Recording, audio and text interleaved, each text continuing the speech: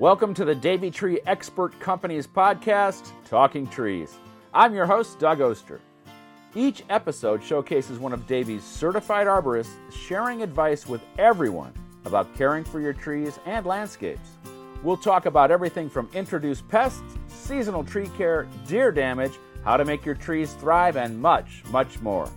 Tune in every Thursday to learn more because here at the Talking Trees podcast, we know trees are the answer.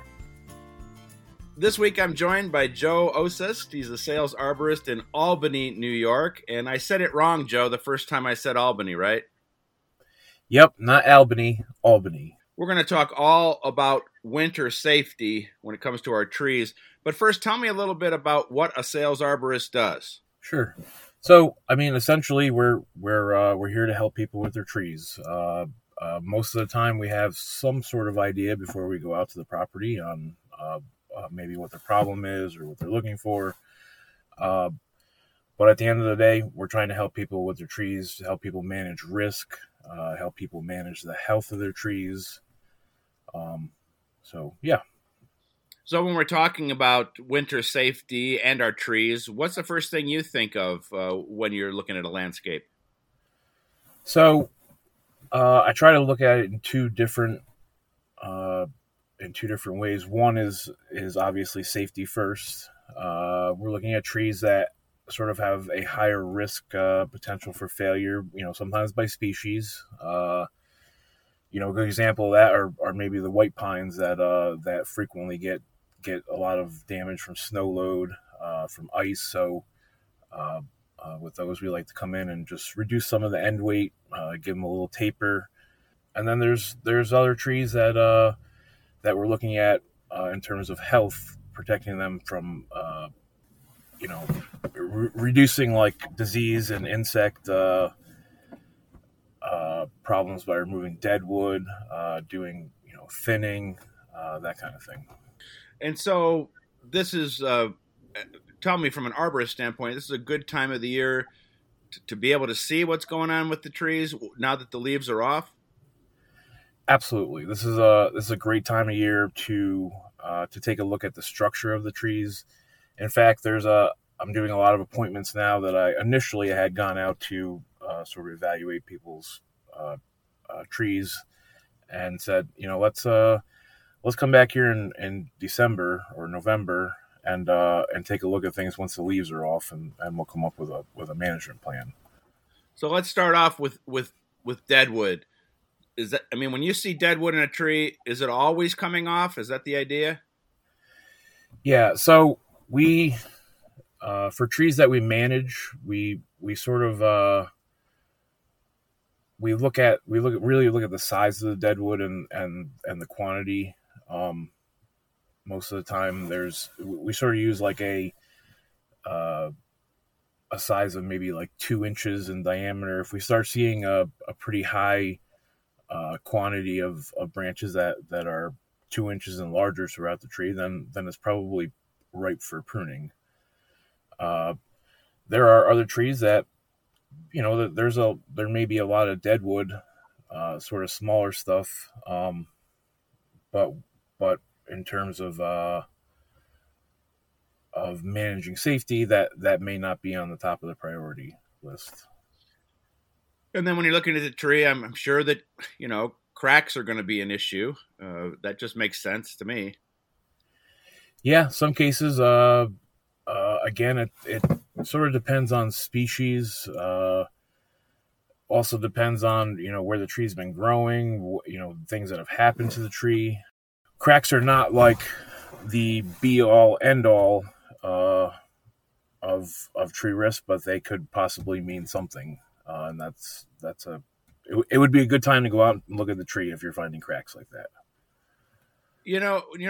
I often wonder this, when we do get like either freezing rain or freezing rain and snow, and the tree has all that stuff on it, tree or shrub, should we leave it be, or are we supposed to knock the snow off, or does it depend on how much there is on there? So it really depends on how much snow there is, and it also depends on like the species. So there, like a good example of like a sort of like a spready crown on maybe like a Japanese maple.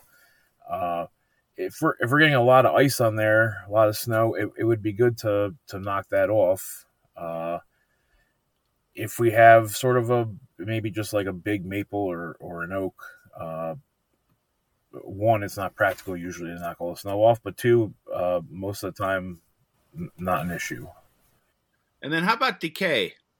Again, that's a pretty loaded question. There, a lot of older trees, they are going to have some level of decay in them. It is really sort of a matter of how much there is, where the tree is located.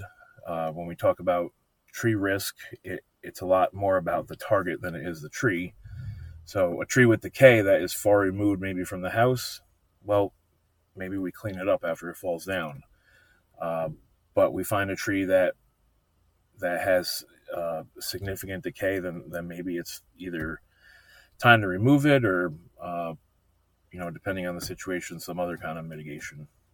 So I know from doing this podcast and talking to arborists that you need to see it.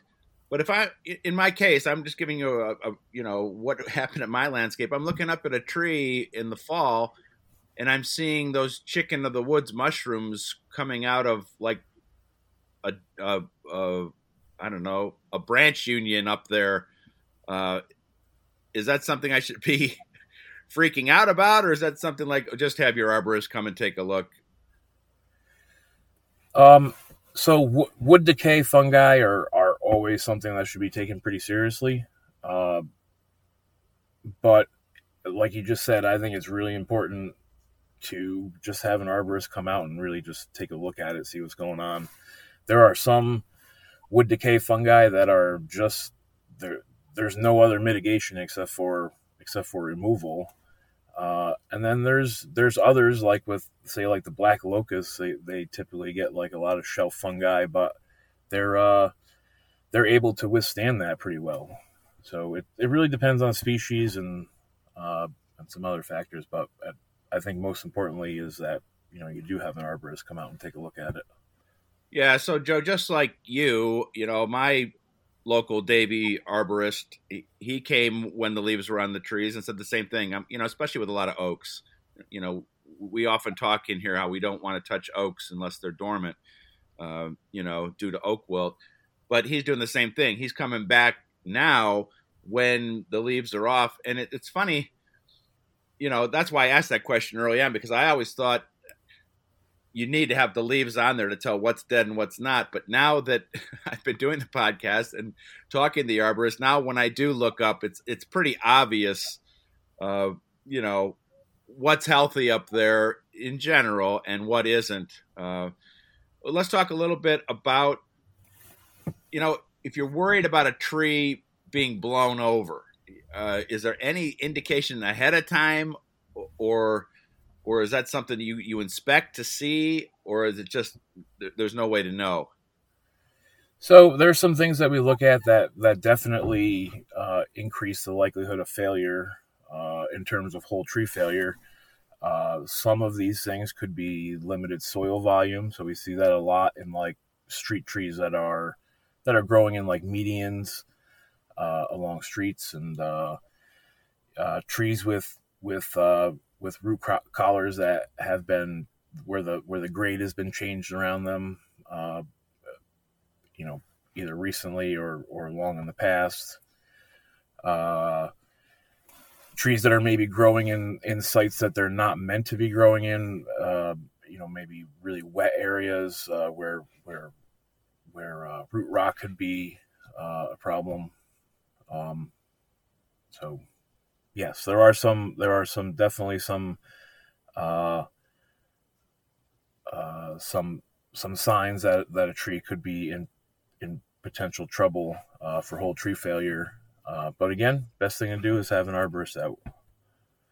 Yeah, certainly, before the winter hits in earnest here in the East, have an expert come out and look. And, I'm able to, Joe and I are able to talk in generalities about this, but you got to see the tree.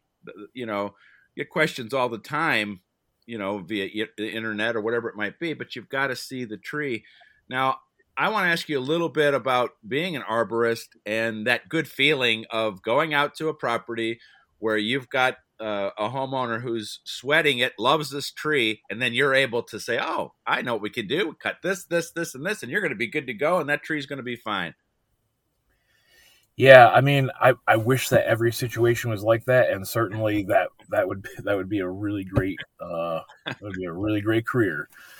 Unfortunately, there are some times where like the client does love the tree, but I have to break that bad news that look, the only thing that we can do is remove this. And then there's conversely, there probably more than the scenario that you just described. A lot of people call up thinking that, it's the end of this tree, or this tree has to come down for one reason or another, but we're able to, work out another plan. So I often ask arborists about their favorites, and we'll talk about that.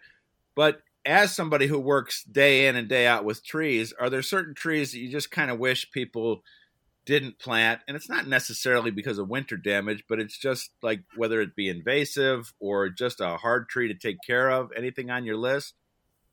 Sure. I mean, let's go back to the Bradford pear really quick, like a perfect example of a tree that you go to the nursery, you buy this wonderful conical shaped tree, and it does great for 10 years until the very narrow crotches that the tree is made of start to fail. And then the genetics of the tree that tree is not naturally a conical tree. It's a very wide spreading crown that most people don't really realize that. So there's and it's a highly invasive tree. So we see those like sort of populate areas where like fields are abandoned, that kind of thing, as sort of a pioneer tree, but that's not the pioneer tree that we want to see taking over. So some of the trees that I really love seeing people plant native, the redbud, the American hornbeam, awesome tree, the witch hazel. I think when people are looking at trees, it's important to sort of,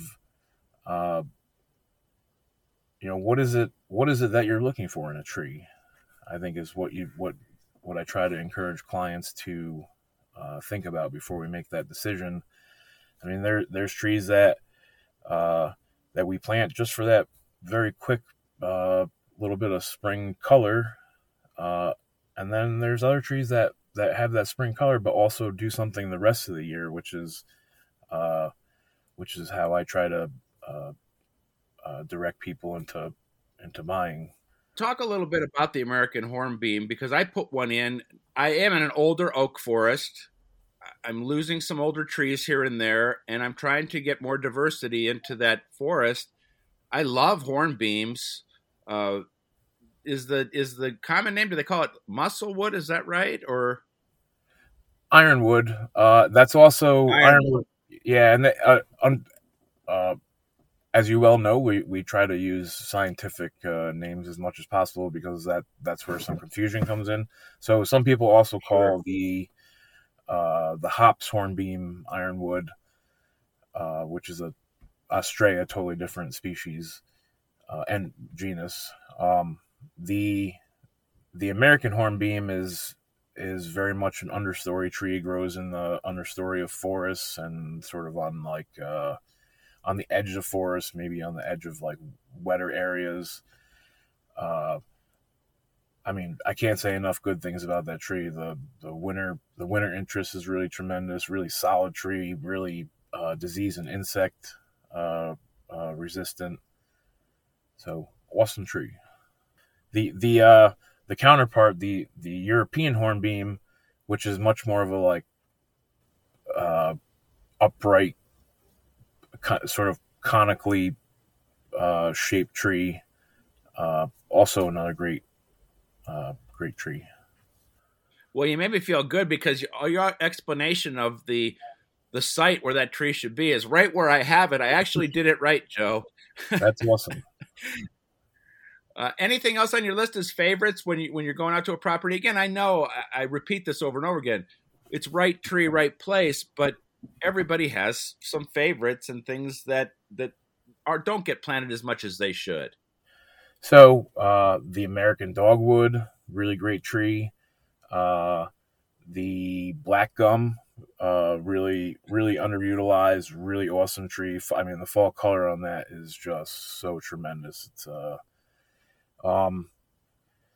yellowwood, which we start. I think that's their native range. Sort of comes. We start to see that out by you and a little bit south, but it grows very well up in the Northeast. Nice fall color, really great flower show. A lot of winter interest with its smooth gray bark. Well, let me go back to the dogwood, and if you don't mind, talk a little bit about siting that the right way, because I think that's important. I see dogwoods kind of struggling out there in the full sun. Definitely need a little water, shallow rooted. Yeah, so dogwoods I've found grow really well on like an eastern exposure, sort of on like a forest border, or a little bit in the understory of some taller trees. They don't love to be out in the full sun. They get sun scalded a lot, and they just generally don't like that kind of exposure. So eastern exposure, a little bit of shade, should do very well. They don't like really wet soil, like really well drained, high organic matter. Tell me a little bit about your season this year. Was it a challenging season? I guess every season's challenging, but was it any more challenging than any other season for you? I don't think so. I mean, there were some insect issues that were a little bit more prevalent this year, like the gypsy moth and the elongated hemlock scale and hemlock woolly adelgid was pretty big in New York. But we didn't, we evaded any of the big storms that we had last year, so we didn't have to deal with any of that stuff, which is so great. We've been able to really just work on, doing really great pruning and not taking down trees just because the storm came through. So it's been a good season that way. Well, as we finish up, if you don't mind me asking, tell me a little bit about how you got into this. Why is this job right for you? Yeah, so it is pretty often people say like, "Oh, you really know a lot about trees," and usually my comment is, "Well, but it's the only thing I know." So if I had to do something else, I'd be in a lot of trouble. I got into this at a very early age, 10 or 12 years old, with my uncle who's, he's passed away quite a while ago, but he definitely got me into the green industry, and like I said, I've never done anything else. So, and tell me a little bit about what you get out of the job.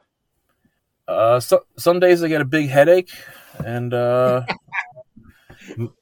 most days I love working with our guys. They are just really tremendous. We have a lot of really young, talented guys that are just like sponges, and